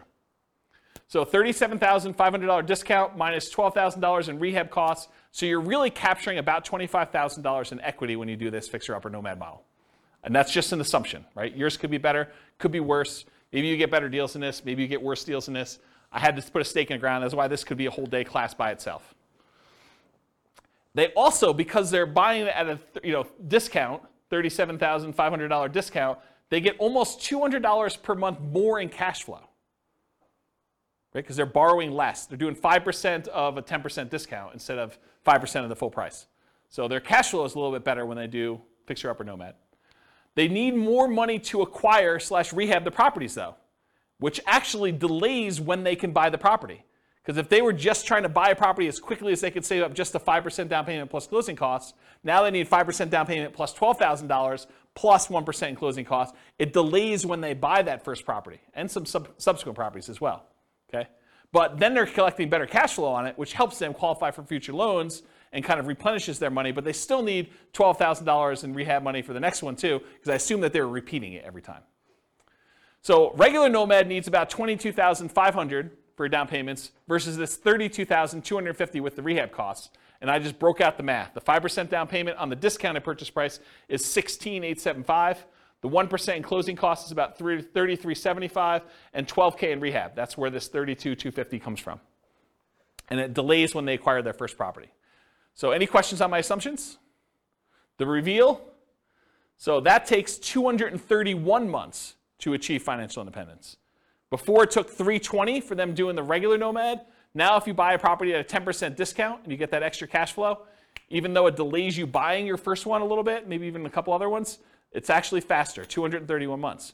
Part of it's the extra cash flow. Any questions on fixer-upper nomad? Nomad by proxy. So they continue to rent themselves, so they're still saving that $1,000 a month, but now they have somebody nomad on their behalf. So that's interesting.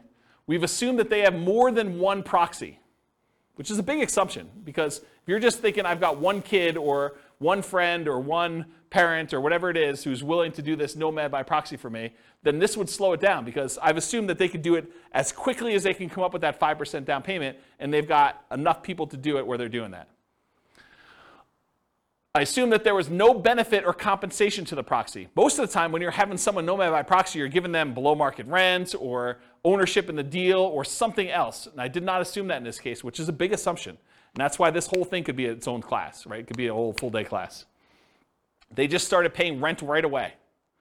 One of the reasons this one does so well is they collect rent right away, so they don't have to wait a year while they're living in the property.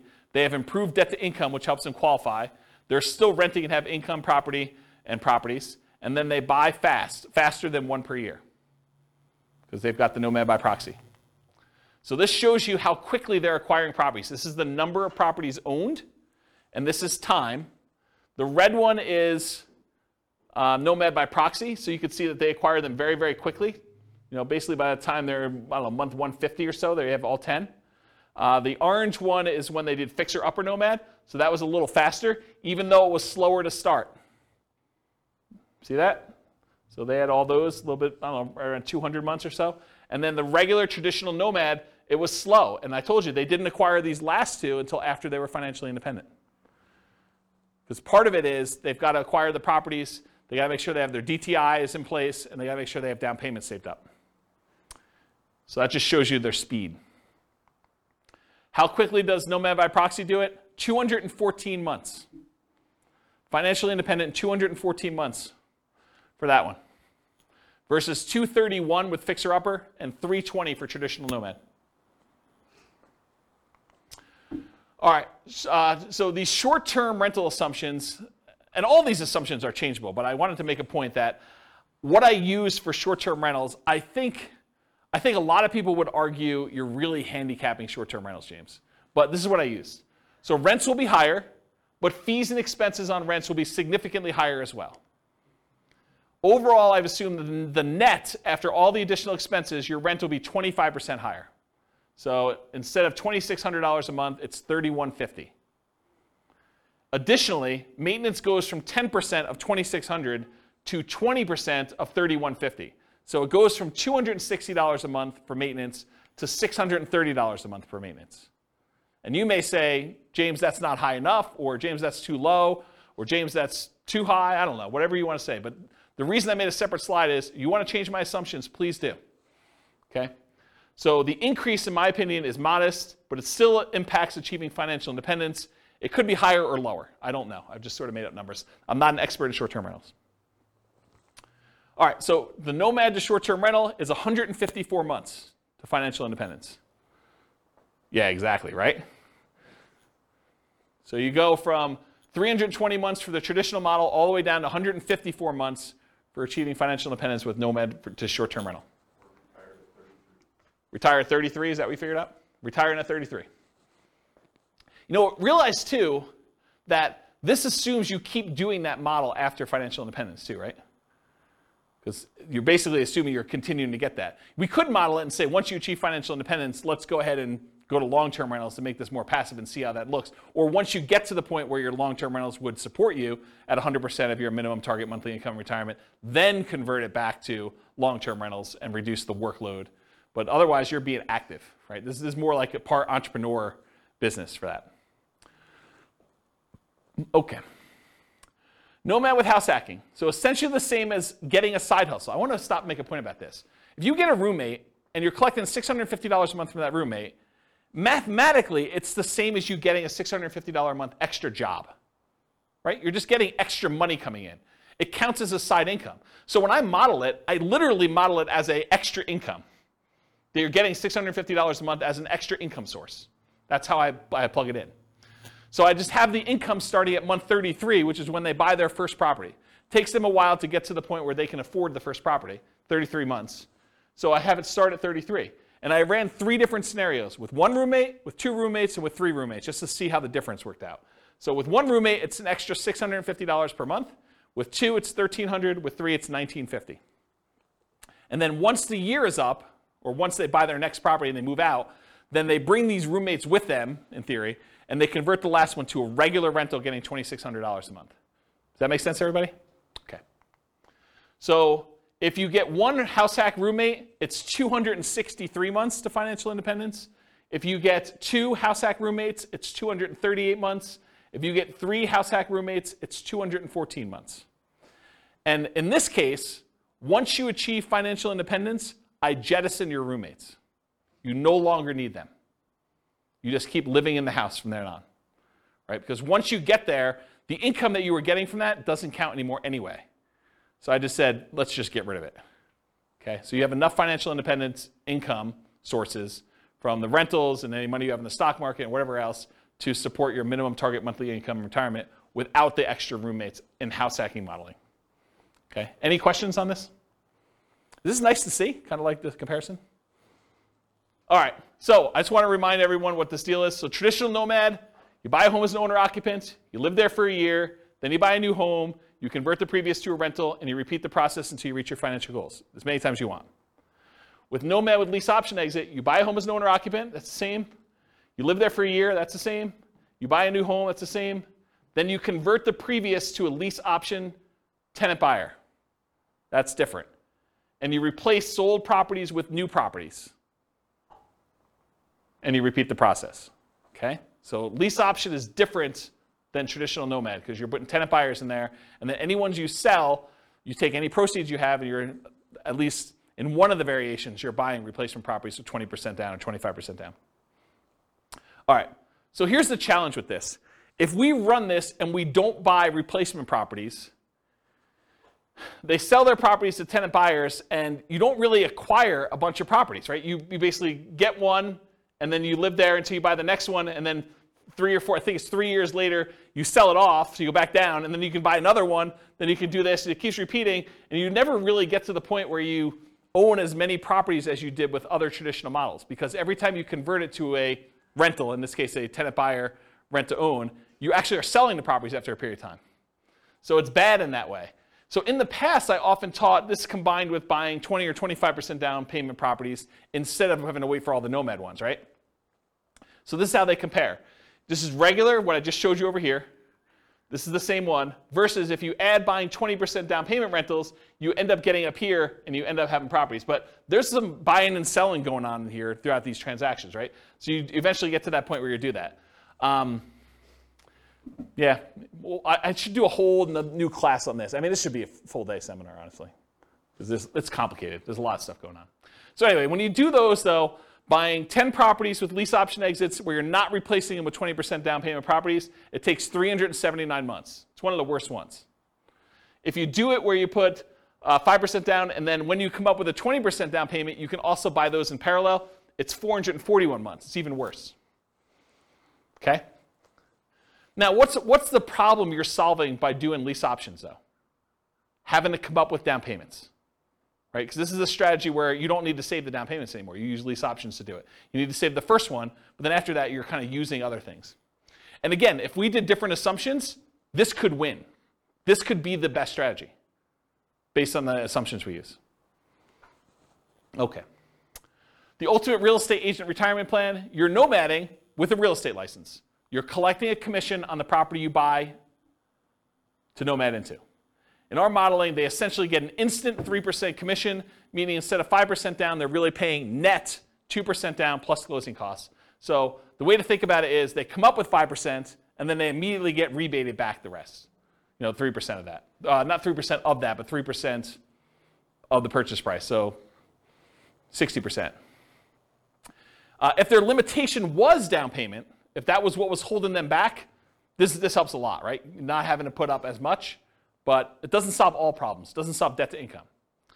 So I plan to teach a whole course on this strategy for those that are interested. If you guys are like, hey, I want to do this whole thing, I probably will do like some type of significant course.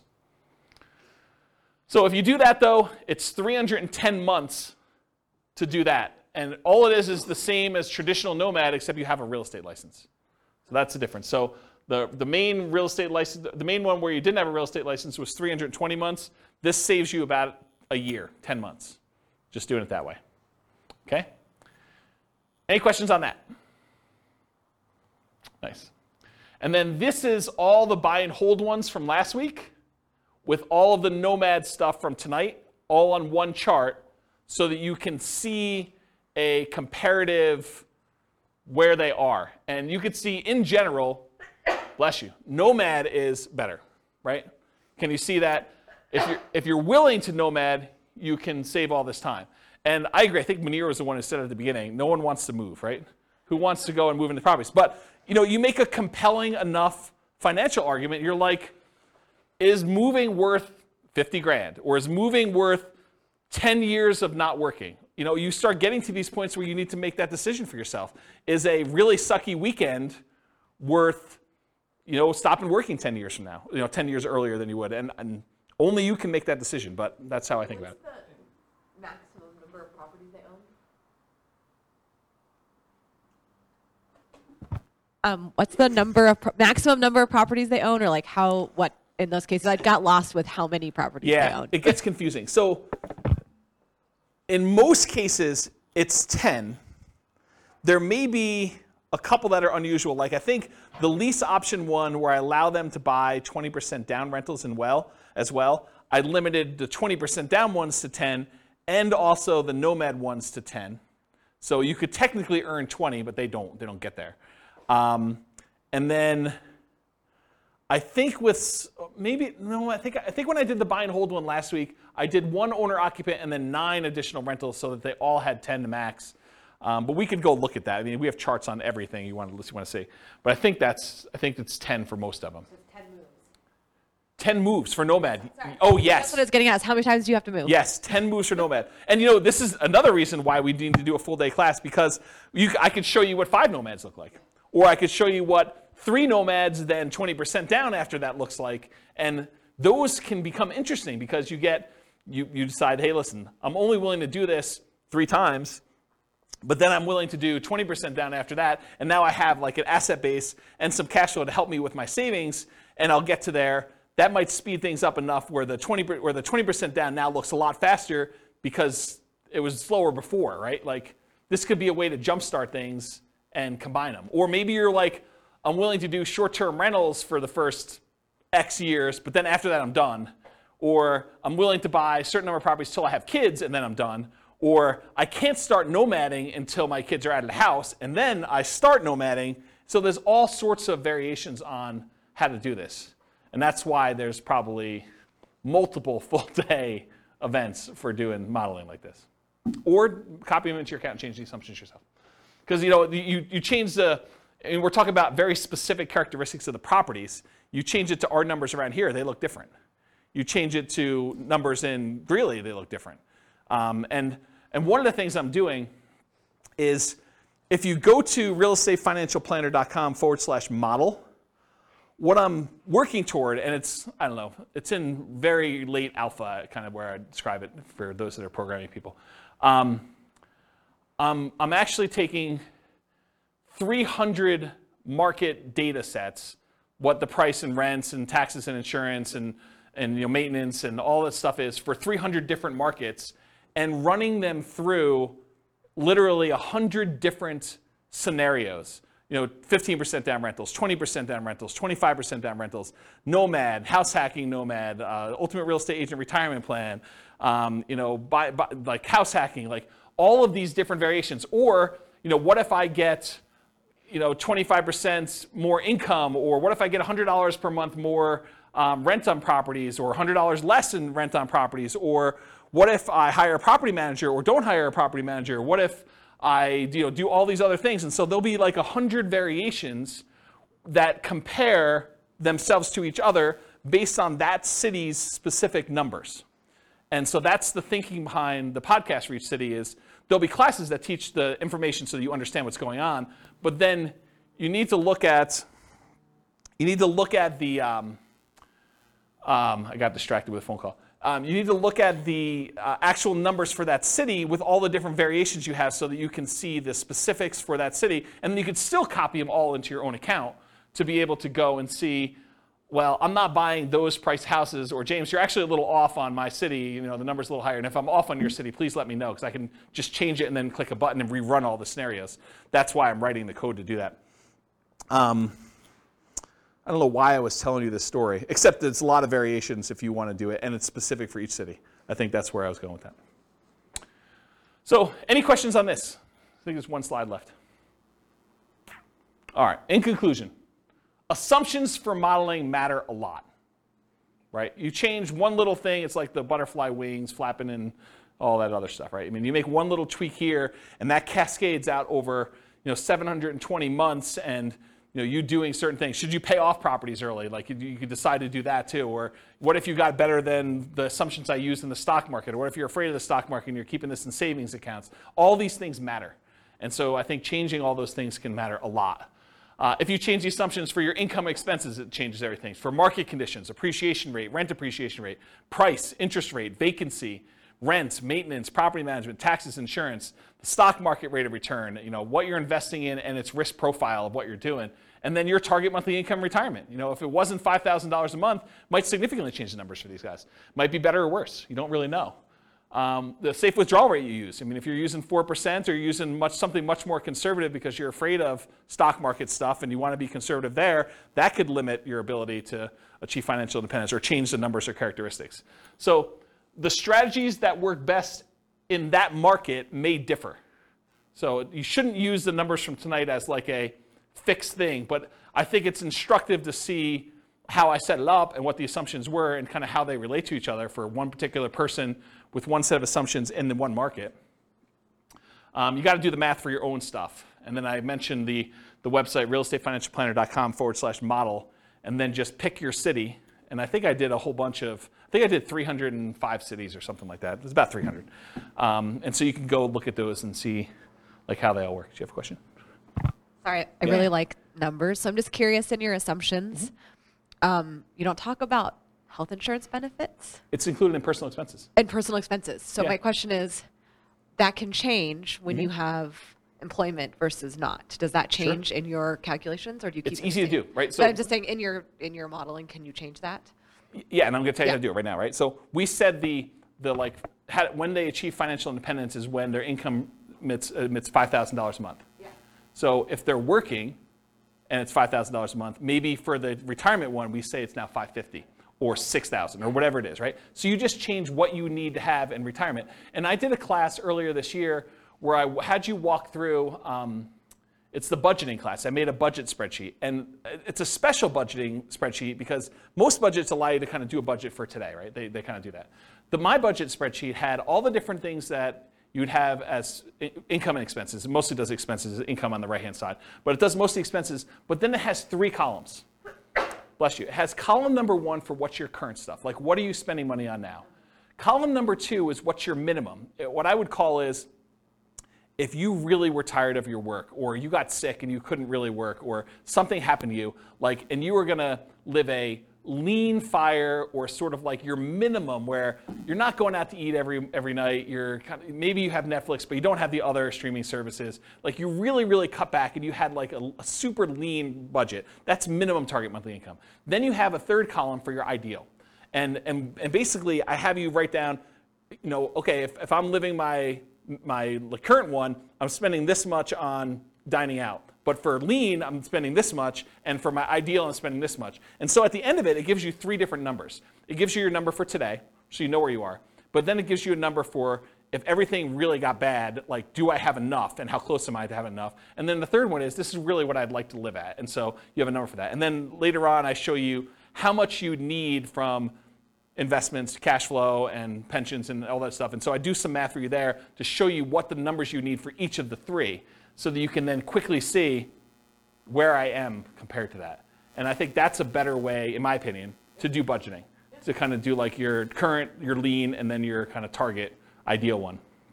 But that answers your health insurance question, because when you do the health insurance section down there, you say, this is current. This is if I really had to stop working, or I got to the point where I'm like, I'm done. And then this is, look, if I really want to be living my fat fire or total fire, whatever you want to call it, then this is my number for that. And you can go ahead and budget all 3 ways and see the differences between them. Yeah. So that sort of answers your question about how to do it, right? Totally. Yeah. Okay, cool. Any other questions? That's all I got. Good stuff? Great stuff. Yeah. You're very, very welcome. Yeah, thanks for coming. I do appreciate it. It's good to see you guys. All right, on that note, I will see you all in the future. With home prices up, mortgage interest rates up, and rents up, but not quite enough to counteract the higher prices and interest rates. Cash flow on rental properties in Knoxville is harder than ever. Book a call with the Real Estate Financial Planner to apply our proprietary 88 strategies to improve cash flow on your rentals.